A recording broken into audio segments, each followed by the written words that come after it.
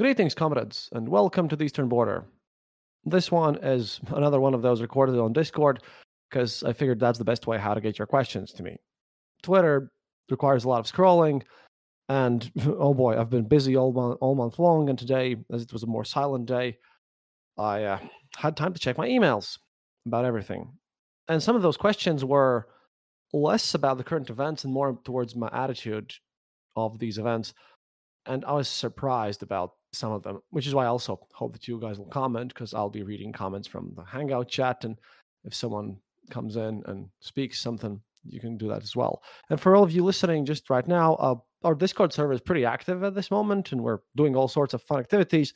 You can come in, especially if you're a patron, you get bonuses here. And if you just tell cool stories and hang out with everyone, we're a pretty decent community. At least I like where we're going with this situation. But I'll start with the heavy hitters straight up. First of all, I was asked about my attitude towards Martyrmade podcast. Yeah, and that was a bit strange because I don't listen to what Martyrmade does about this show lately, about Ukraine war and everything, and I consider him to be a friend of mine. Because you see, when I started out my show, he noticed me back when he was doing the Israeli-Palestinian conflict, and he introduced me to Daniele Bolelli and everything. And that was kind of the other end. I knew Dan Carlin, of course, because he pushed me to start the show. But Daniel Cooper from Martyrmade got me into this whole stuff, and he's been giving out some advice and some, good camaraderie as well. And now with the war, we are on the opposite sides of the spectrum, and people are just constantly tagging me and posting me about the fact how can I still call him a friend if he just reposts things and stuff. And we made a bet. I think many of you know that me and we made a bet about the end of this war, about who's going to win. He agreed on 7-1 because of his fans. I bet $200. If Ukraine wins, we have $1,400, and that's going to be spent on a massive barbecue party in Odessa. We're going to have a place to stay and everything. It's going to be cool. But the thing is, I think it's because of his audience, maybe. I don't know. I think he's gone into some contrarian thing. But I know he's a reasonable man. He just doesn't fact check all the time because he's sent me some things. But I understood that there's no point of arguing at those people. Like, I can argue at Girkin and stupid Russians and Russian propaganda spreaders. But Martyrmade and his show, Daryl Cooper, he's a podcaster from the United States, and he's very contrarian. But I believe that to his audience, it is better to be polite and nice and just explain everything rationally. They expect to be yelled upon. They expect to be mistreated. And I approach this with a cold, calculated thing. He posts some nonsense. I debunk it very carefully, like he did with the Poland thing. I think that, there's some respect to be gained. If we are to convince more people that we are the right side, we can't afford to be rude. And he has a lot of audience. He's a bigger show than I am by far, anyways. At least, even at my peak when I had like 25,000 followers on Twitter before the ban, he's still like over than double that, and he's a much louder name. So I don't treat those guys as people whom I need to bonk on the head. I treat them as to be convinced, and I know that I have changed opinions of some people, and I know that I would like to be treated with respect if any of you go and argue with his fans. That is a mutual thing there. I wanted to put this one out there because, yeah, I disagree with Martyrmade, and I do not know how he came to his conclusions. But I believe that, because of all the personal things he's done for me, I think it's better to just not yell at him and just explain slowly and be reasonable and rational about this. Another thing is, for example, Andrew Heaton from Political Orphanage. These guys are great. And Andrew does not kind of share my opinion exactly. He wants a deal sometimes, but I really like how our discussions on Political Orphanage have turned out with Andrew, because he disagrees with me sometimes, but he listens to me and he's respectful about it. And he always looks for peaceful solutions. And that's another thing. I can disagree with him, but at least for Political Orphanage, I can say that he's done a lot to help this show out, especially when I was in trouble. And he's the kind of reasonable guy with whom you could reasonably argue against. They're not spreading Russian propaganda outright. At least Political Orphanage isn't. Martyrmade sometimes does that, which makes me surprised, to be honest. But what can I do? It's kind of a it's kind of you're seeing your old friend doing stupid things, and but I can't push myself to just be angry and hate him because once again I do believe that this specific audience, they are to be convinced, not to be yelled at. Another question that came out, and I'll get to your questions in the chat here later on. Another question is that I will not comment on United States politics ever. I did that in the earlier days. I've done that before, and it all ended up badly because I just end up knowing that I don't know enough about this situation, that I can only comment on United States politics insofar as this concerns this part. I've been I've been taken out of context. It's been bad. So please, those questions are out of limits.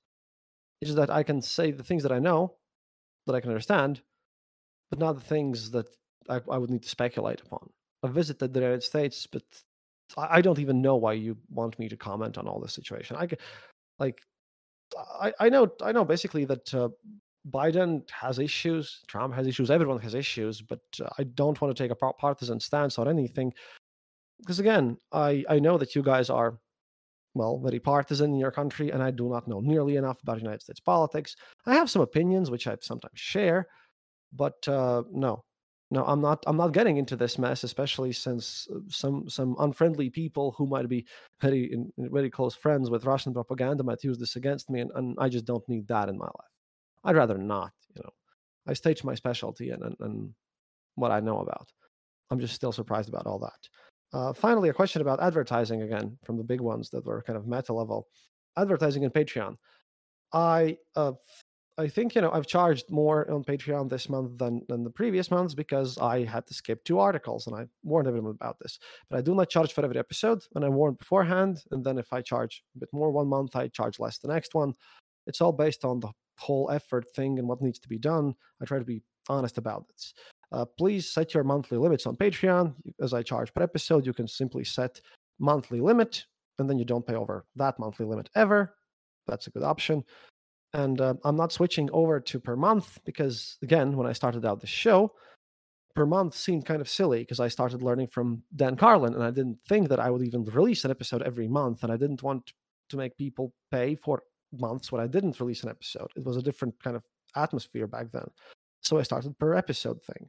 But now to switch to a per month system would mean that I would lose all of my Patreons instantly and everyone would have to resubscribe. Obviously, a lot of people would not.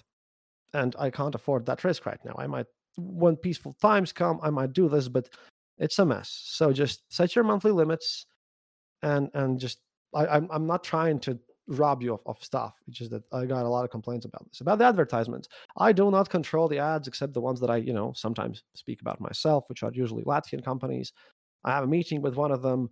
That's a weird permacost thing. I think they're called permacost, and they are a podcast app that where you upload your podcast, and then if you listen it there, then I get some sort of cyber token thing. I don't know. I'm not that into crypto, but they're a Latvian company. I do not need to break any laws or any other deals to get into with them. So I'll try that one out. I will not be peddling any NFTs or any of that nonsense. I'm just Latvian company came and offered me to maybe extra monetize the show, so I am, because I'm trying to find ways how to cost less for my patrons. And also, I'm not sure if you've heard them, but technically you should be hearing United States election political ads. Acast offered me to advertise political parties, and I, as a pure mercenary, clicked that I will advertise all of them all the time. Very much tied to the point why I do not comment on political events. I just want to make it clear I'm doing this because, well, that's a big buy, and I would rather get on which one I need, not go anywhere else. I'm not taking any sides. I'm not commenting on that. I'm focusing on what I know. But yeah, if you in your state hear my show running ads for whatever candidate, including third-party ones, I'm doing this for the money, and I'm being open about this. It's just that they offered, and I was like, sure. I hope this does not offend anyone. I'm at least blatantly honest about my position here. And any other ads, I do not control them. They just insert them depending on your state, your territory, whatever you're located in. I have had people telling me that I've been advertising Reuters. At one point, I advertised Lockheed Martin. Then it was some sort of Saudi Arabian companies. I have no control over this. It's just Acast does things. And Acast, by the way, takes away a huge percentage of my ads, and I'm trying to kind of move away from them, but with Stitcher doing things, it's a mess. If I had a better system how to monetize all this stuff, and if I had time and someone to help me figure this stuff out, that'd be better off. But it is what it is during this war.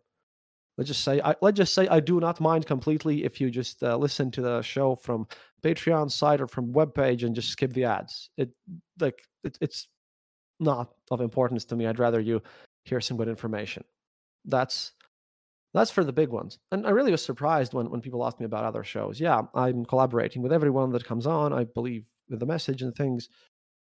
And I don't do this for fun. I do this because I can. And I'm suddenly have grown being qualified enough. It's a mission for me.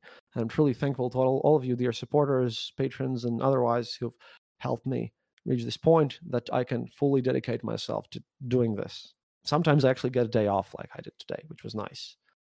But now we have some questions from the chat, and Discord link will be somewhere around there. It's always on Twitter. You're always welcome here. People are much more friendlier than, I don't know, anywhere else, and you'll probably hear some good arguments.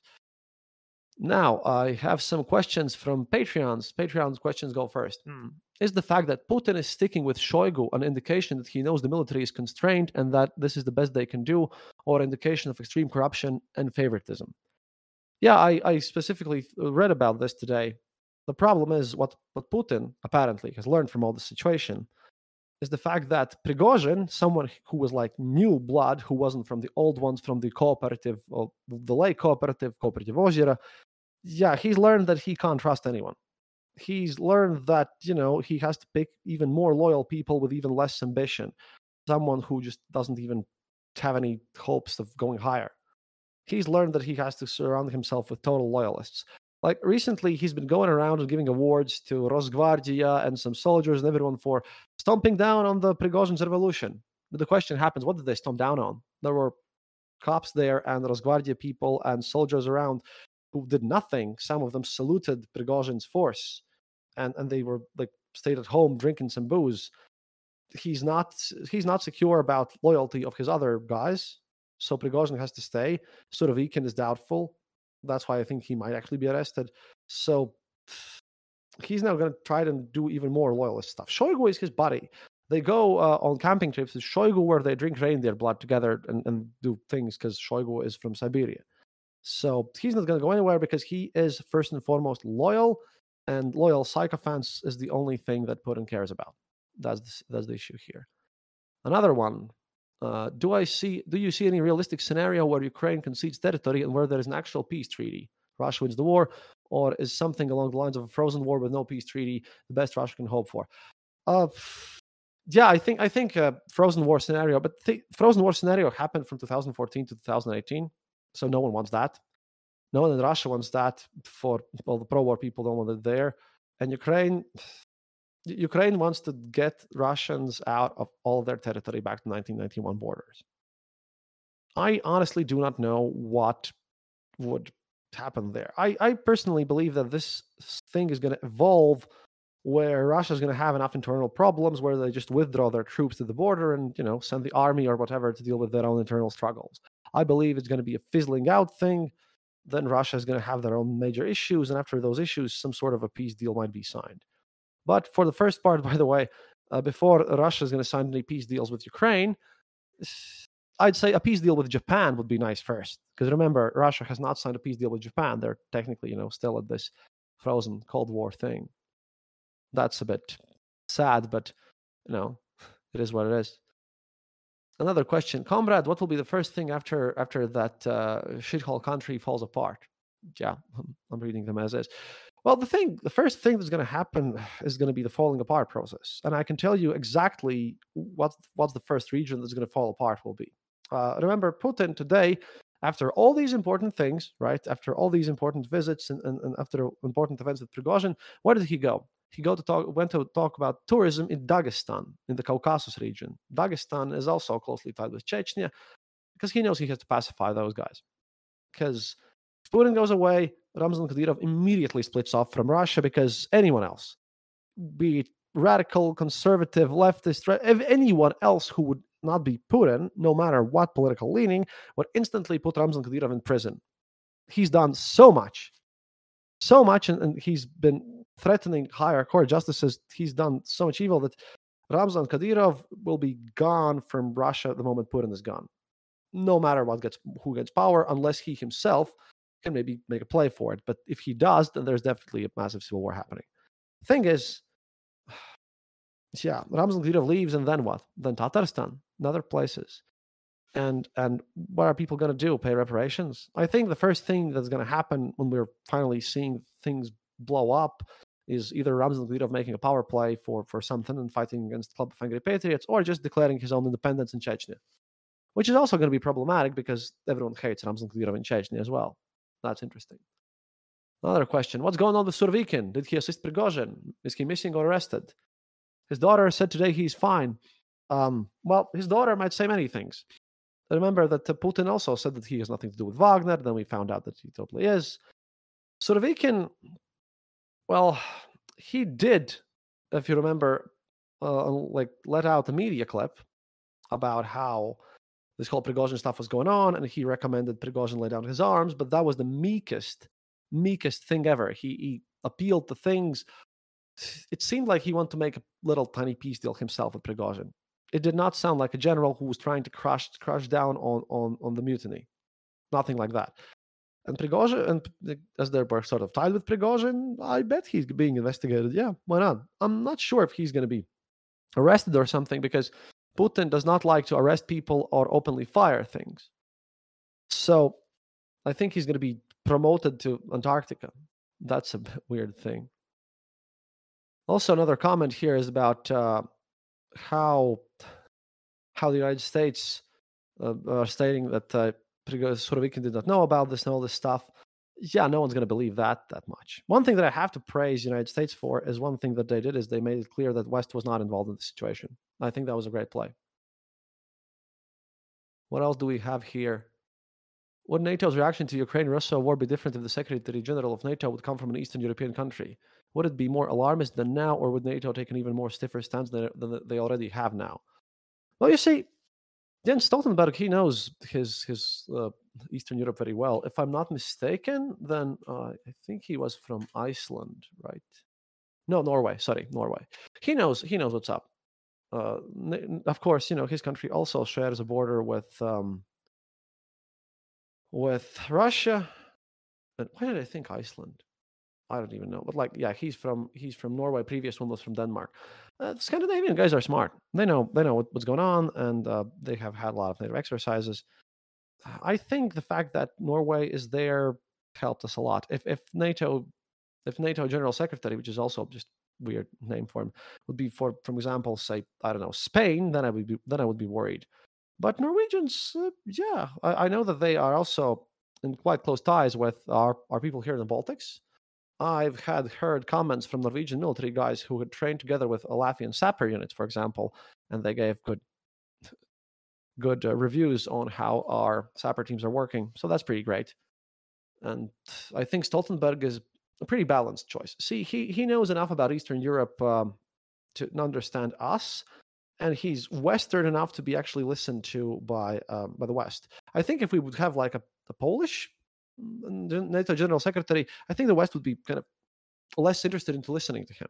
Because you see, if a Norwegian says something about Russia, then the West will take it more seriously rather than if I do or if Poland does. So I think that we got it with a good leader. Yeah, Eastern Europe leaders would be kind of less reliable on all that stuff.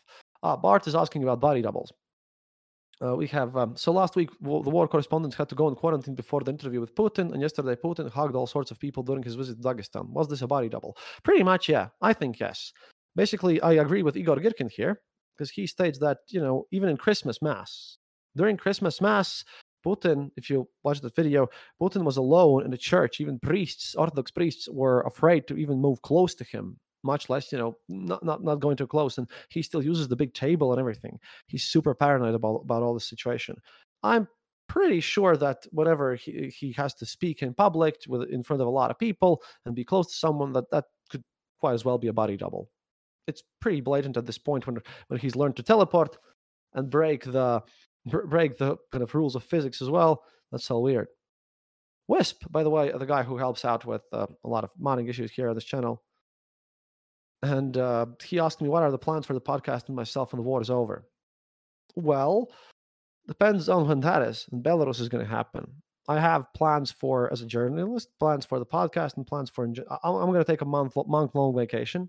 I'll be honest with you. I'll take a month-long vacation, go somewhere warm. Then I'll, of course, take a look at the rebuilding process and what's going to happen in Belarus, because that whole thing might also be tied into this. I'd like to get back to making some historical episodes for the podcast. And I definitely will want to, but I'll make less episodes than now. Obviously, it's going to be like once a week episodes about history and some political events when they happen, or if the other conflict pops in, some Soviet history and things that I wanted to make this show about. Like I'm going to be revisiting the space race series and all this stuff. And then I'm going to be working on my PhD and writing a book as well. The show's not going to go anywhere. It might be changing a bit of format, but yeah, it's going to stay here. It's going to focus on things, and who knows? Maybe I'll go someplace else. It's just that this podcast is a platform, and I'll try to make sure that everyone's doing fine. A lot of plans, but for now, a lot of plans that I want to do, but for now I have to finish through with this situation. Will we see a change in the military leadership? When? I'm presuming you're talking about Russia. You will not see a change in military leadership until Putin is in power. Nothing's going to change there. He's stuck with the guys and his loyalists. Nothing's going to change. The fact that Shoigu wasn't changed away shows that Putin has learned to double down, and we are going to see no changes over there. In Ukraine, well, I don't know. Zaluzhny seems to be very competent, so that's pretty nice.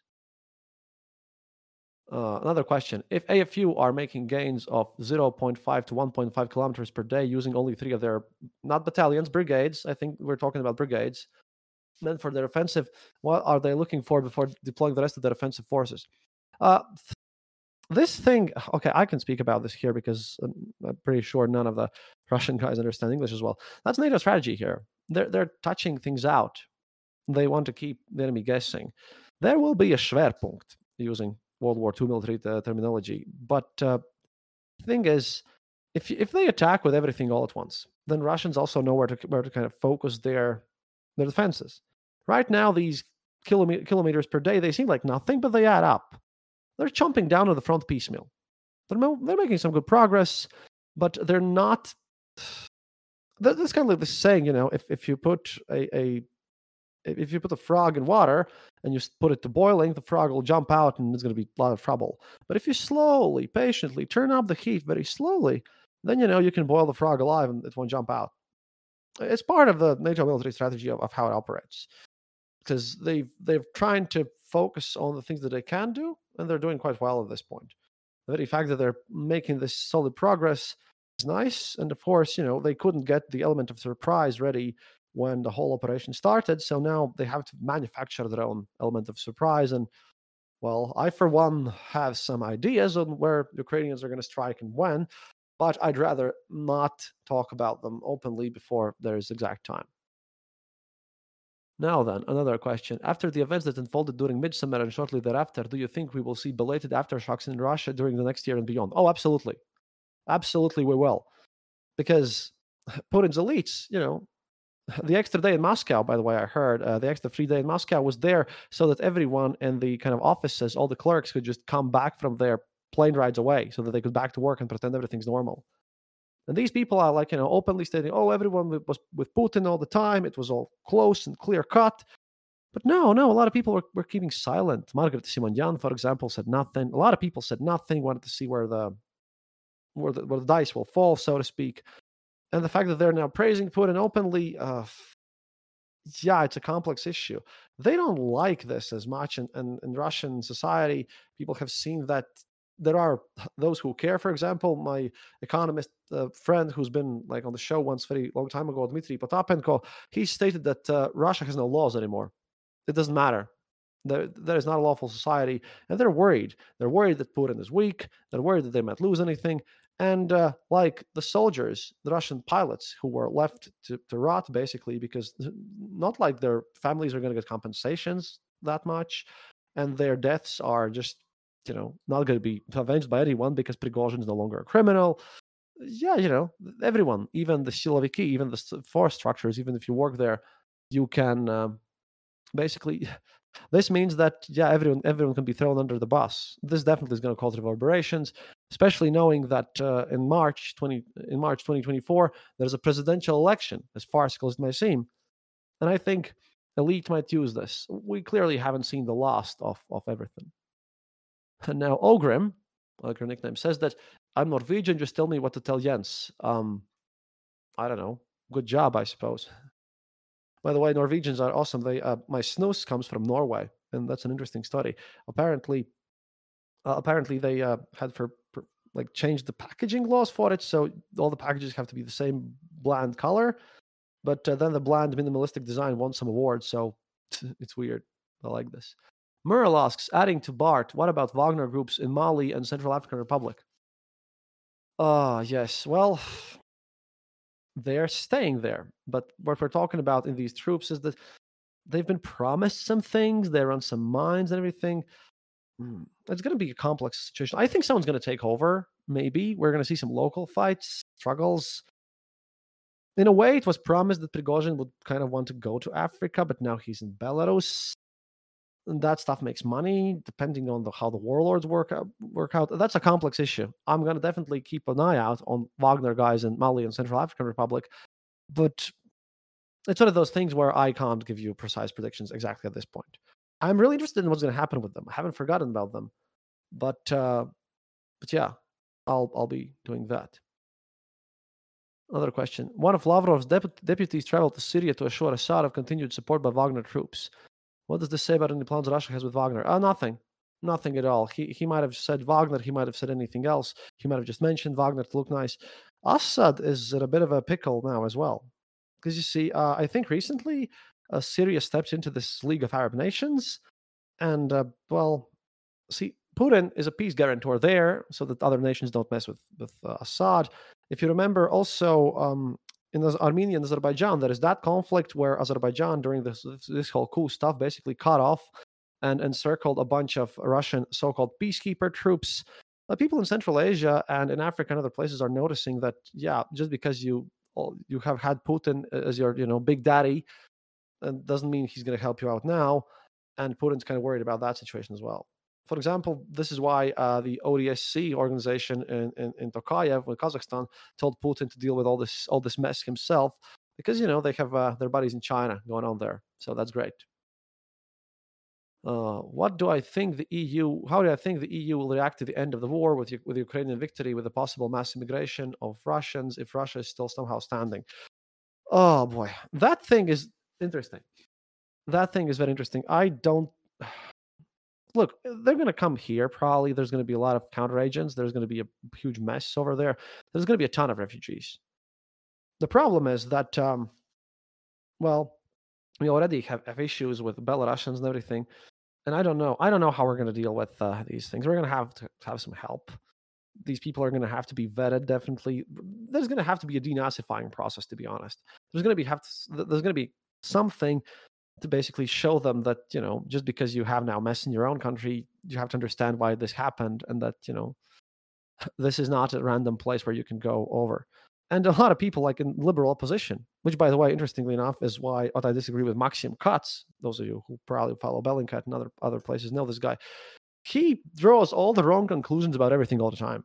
For example, he stated that the fact that the United States clearly made sure that Putin knows that West is not involved in the coup attempt, he thought that it meant that the United States and all of Europe want to keep Russia in one piece. I don't know how he made this decision. But he also states that all these Russian migrants that are net positive, everyone's doing well, economy is growing and everything. But at the same time, I'm reading comments from Georgians and Kazakh people who state that, well, only the rich Russians emigrated to their countries, and now the prices for apartments is going up, and they're pushing out people from the local markets, and the economical benefits of all these Russians are limited at best. So it's going to be complex. We're going to have to deal with this. Of course, you're going to have some very far-right European parties who will welcome them with open arms just because they're white. But that's going to be iffy because those guys are primary candidates, if not denazified and unexplained, to join total skinhead groups. And I'm not saying Eurosceptics. I'm saying open, blatant skinheads who just beat people up.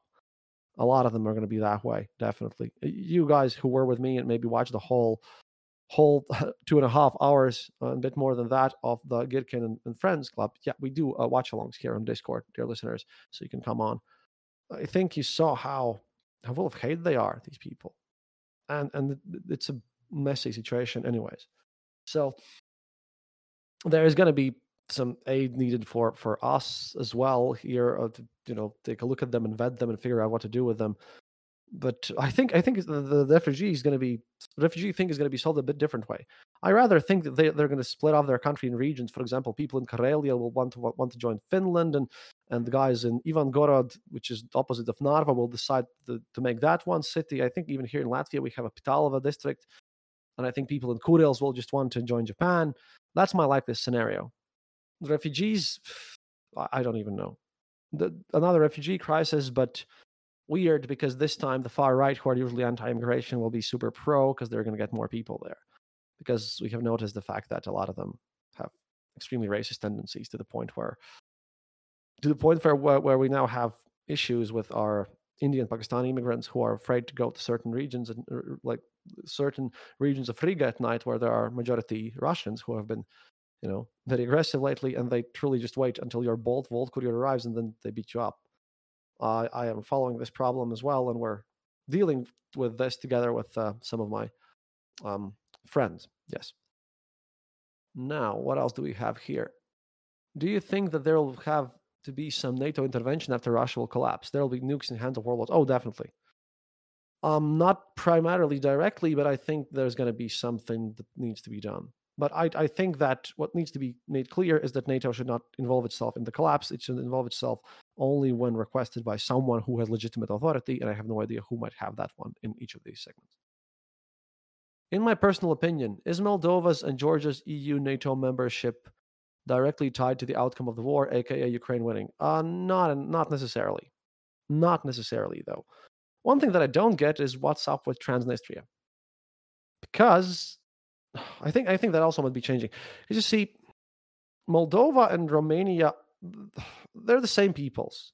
Literally, there are no nationality or ethnicity of being a Moldovan, as far as I have learned from everyone, including Moldovans themselves. They're all basically Romanians, except different kinds of Romanians. Speak the same language. Moldovan language is basically Romanian. They just call it Moldovan. It's just. But the problem is Moldova has these regions with minorities in them, and they would want to integrate, but then they also wouldn't. It's a huge mess. But Transnistria is basically their own Donetsk, their own Donbas. And I'm not sure why Moldova and Romania haven't just decided to, walk in there, get the ammo dumps and supplies that are locked in there, a lot of them, and just take over, because there aren't that many Russian troops in there. Then again, I suppose that would mean sort of a war or something. But see, Transnistria is not even recognized as a country by Russia itself at all. It's kind of like they haven't even admitted it exists as some sort of important thing, and they could just go in and, I don't know, say, Russian citizens, you can please leave or something.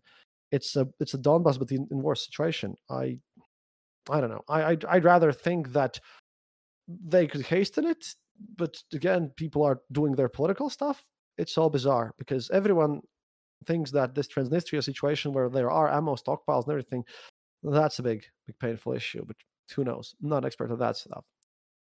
And then I have two more questions that I want to answer. First, we had the fog of war during the Ukrainian offensive. Then Prigozhin came. Twitter seems almost useless now. Useless now to follow the news. Too foggy. What to do with Twitter? Well, I kind of have to be on Twitter. On Twitter, there's a lot of people whom I'm in contact with, and I exchange messages with, and I try to get a message out. But yeah, again, come to Discord. I figured that in Twitter, everything was like, I noticed that everyone was tweeting from sources, from like unverified this and verified that. It was all insanity and stupid. I just wanted to get away with this because every time someone says I have buddy in Kremlin that I can call who knows something, that's all nonsense. That was just nonsense. And serious channels were posting this, and that was just so silly. Like, and people just tend to believe random things at random. We fact check everything here. So again, that night on Discord was insane and difficult and crazy. But Twitter has a lot of spaces, a lot of people talking. It has its place, but not a huge fan. Not a very huge fan of this personally, especially because people also can just For example, I had to report a guy who just tried to attach some ads on everything I posted. Twitter is a nice place, but you have to, scour for information there. The problem is Twitter is taken seriously enough by people so that if I want some Latvian sponsors, I need to get my follower count up until like 10,000 or so. They won't even bother because they only check my Twitter account, like followers there. So that's why I'm pushing up on Twitter. I hope to get to 5K sometime this month, and then I have to post something kind of more viral to go out of this situation. Now then, people are asking where's Prigozhin and everything. But yeah, it's a bit of a mess. Does anyone has? Oh, people are stating that Prigozhin seems to be missing a finger. Oh no, that's not true. I don't believe he's missing a finger. I'm looking at pictures. Oh no. Huh. Well, he actually is. I'm not sure if this was there all the time or wasn't it, but could basically mean that he's made some deal with the prisoner guys who are also, in this whole mess and felt like he's betrayed them a bit. Dealings with very legitimate businessmen as Prigozhin's from one of those places. That's weird. Could be, but again, I'm gonna have to double check on this one. I'd rather double check than say something that I that I don't know about. Oh, and also while I'm on Twitter, yeah, I like to hang out on Miria Report. I said Maya Report previously on Miria Report, but I sat down there for a whole night and understood that I like when Domen is online the best. Domen Preshen, a Slovene, is the best host that there is because I stayed up all night when they were doing this in American time zones, and it turned out that they are very formal about this stuff. Maria, yes, thank you. I can't pronounce that word at all. But yeah, Domen Preshen is reliable when he's on. You go and listen to that. The American side of the whole picture is they like to point their theories and everything, and that's also the reason. Oh yeah, and another question that was from email, which I wanted to save for last because that's an important one. What's my beef with Institute for Study of War? Well, I'll tell you what's my beef with those guys, which is why I recommend that people, be careful when calling them. Again, if you read my article about prison culture, you know that they just miss the cultural stuff a lot. They use secondary sources, and I highly doubt that they have anyone on their team that actually can speak Russian or Ukrainian. At least I haven't seen anyone. And they're late, and then they make errors, and then they also treat some rumors as facts. They listen to what Konashenkov says from Russian Ministry of Defense. I mean, sure, they're an academical organization, but I don't know. They're making way too many mistakes, and they're ignoring way too much of the cultural stuff, and they're late and unreliable, and their weird news are just weird sometimes. I don't know.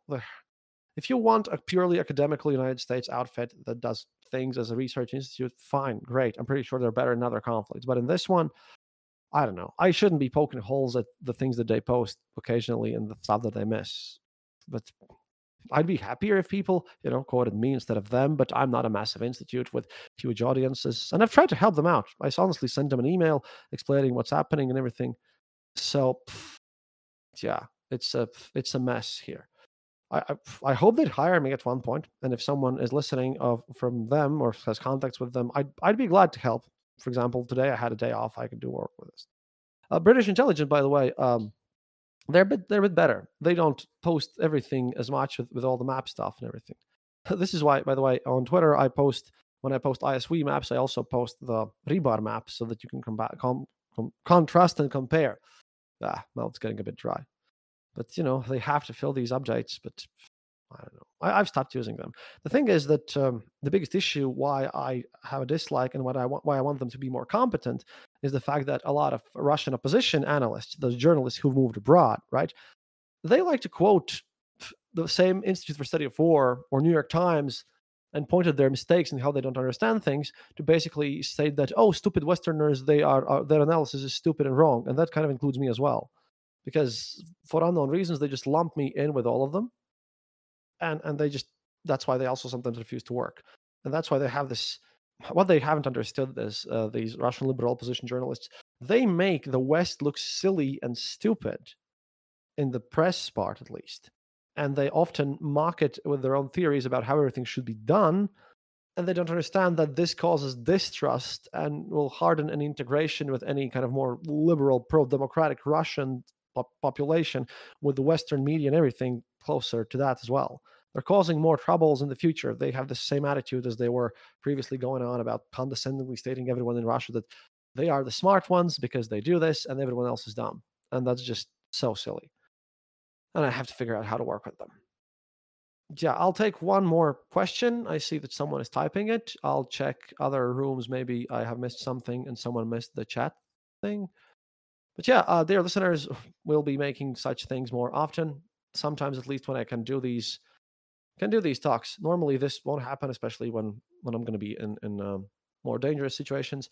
I'd like to also mention, by the way, about that stuff, because we have a fundraiser going on, which I will find for you, because uh, we have some funding from the YouTube channel, who promised to give us some money. I haven't received any money from them, but the YouTube channel will give us some money to fund fuel and everything, but that's only parts of the cost. And I'm working with these German journalists, and they have made a fundraiser for all this stuff. And I'll open this. There's a GoFundMe called "Help Me Go to Ukraine and Shoot a Documentary" by Victor Nordland, who's going to go with me and with his cameraman, and they're from Wuppertal, and their city's helping them out. But he's also raising funds to aid all this process of me going to Ukraine. I have some funding reserved from you, your patrons, and some funding from other people. But there's a GoFundMe. He's raised 175 euros from 3,000 goal. That would fix our budget and allow us to stay for longer and do more stuff. I will, of course, include this in the show notes. But hey, help me keep them alive, because Victor Nordland and his buddy are Germans, and they're great. I'm going to have to help them deal with all the difficulties, and it's going to be on my nerves and everything. So, time to help out before we go. Hopefully it's going to be right. Also, Philip, happy birthday to you. That's nice. And finally, what did I want to say? Moscow regrets the incident in Kramatorsk as all Colombian citizens were involved. Oh, I'm confused about this one, Maxnert, at this point. Sorry. But so there was some incident in Kramatorsk. Oh, that's the Kramatorsk one. Colombian citizens were injured. Yeah, well, Kramatorsk is just another situation there, and it's all weird. In Z channels, by the way, when Russia hits some civilian target, they're like saying, "Oh, evil Kiev regime using human shields." When there are civilian casualties from Ukrainian strikes, and they do happen, they're like, "Oh, evil Kiev regime is now targeting civilians." It's just always weird, always just different. Help me go to Ukraine and shoot a documentary. Yes, that's the thing. But yeah, I'll post that as we go. Right now, it's about midnight here. This episode's been a bit long. I hope it was interesting. Next time, if you want to be on this one, because I'm going to do these questions and answers, I think, once a month. Patreons get the priority, of course. You can message me there. You can message me an email. Or you can just come in and hang out on Discord. I'll publish this one as well, because we have a pretty decent community. And I like to especially advertise the fact that they help me out. You guys here help me out with watching the most traumatic of Russian propaganda stuff. Some of you even have endured for many hours. So I hope that's going to be neat. And now I have to figure out how to make this thing stop. But okay. Yeah, as usual, sorry for the weird thing. Of course, patrons will not be charged for this episode. It's a Q&A, and it's recorded on Discord. До свидания, товарищи. If you are listening to this and they're not on Discord, please come join in. We're going to have things here. Consider clicking the donate button on the easternborder.lv homepage. We have crypto wallets there as well. Patreon.com/easternborder. And I hate monetizing all this stuff. I wish Acast would give me a better deal, but they don't. And as usual, happiness is mandatory. До свидания, товарищи.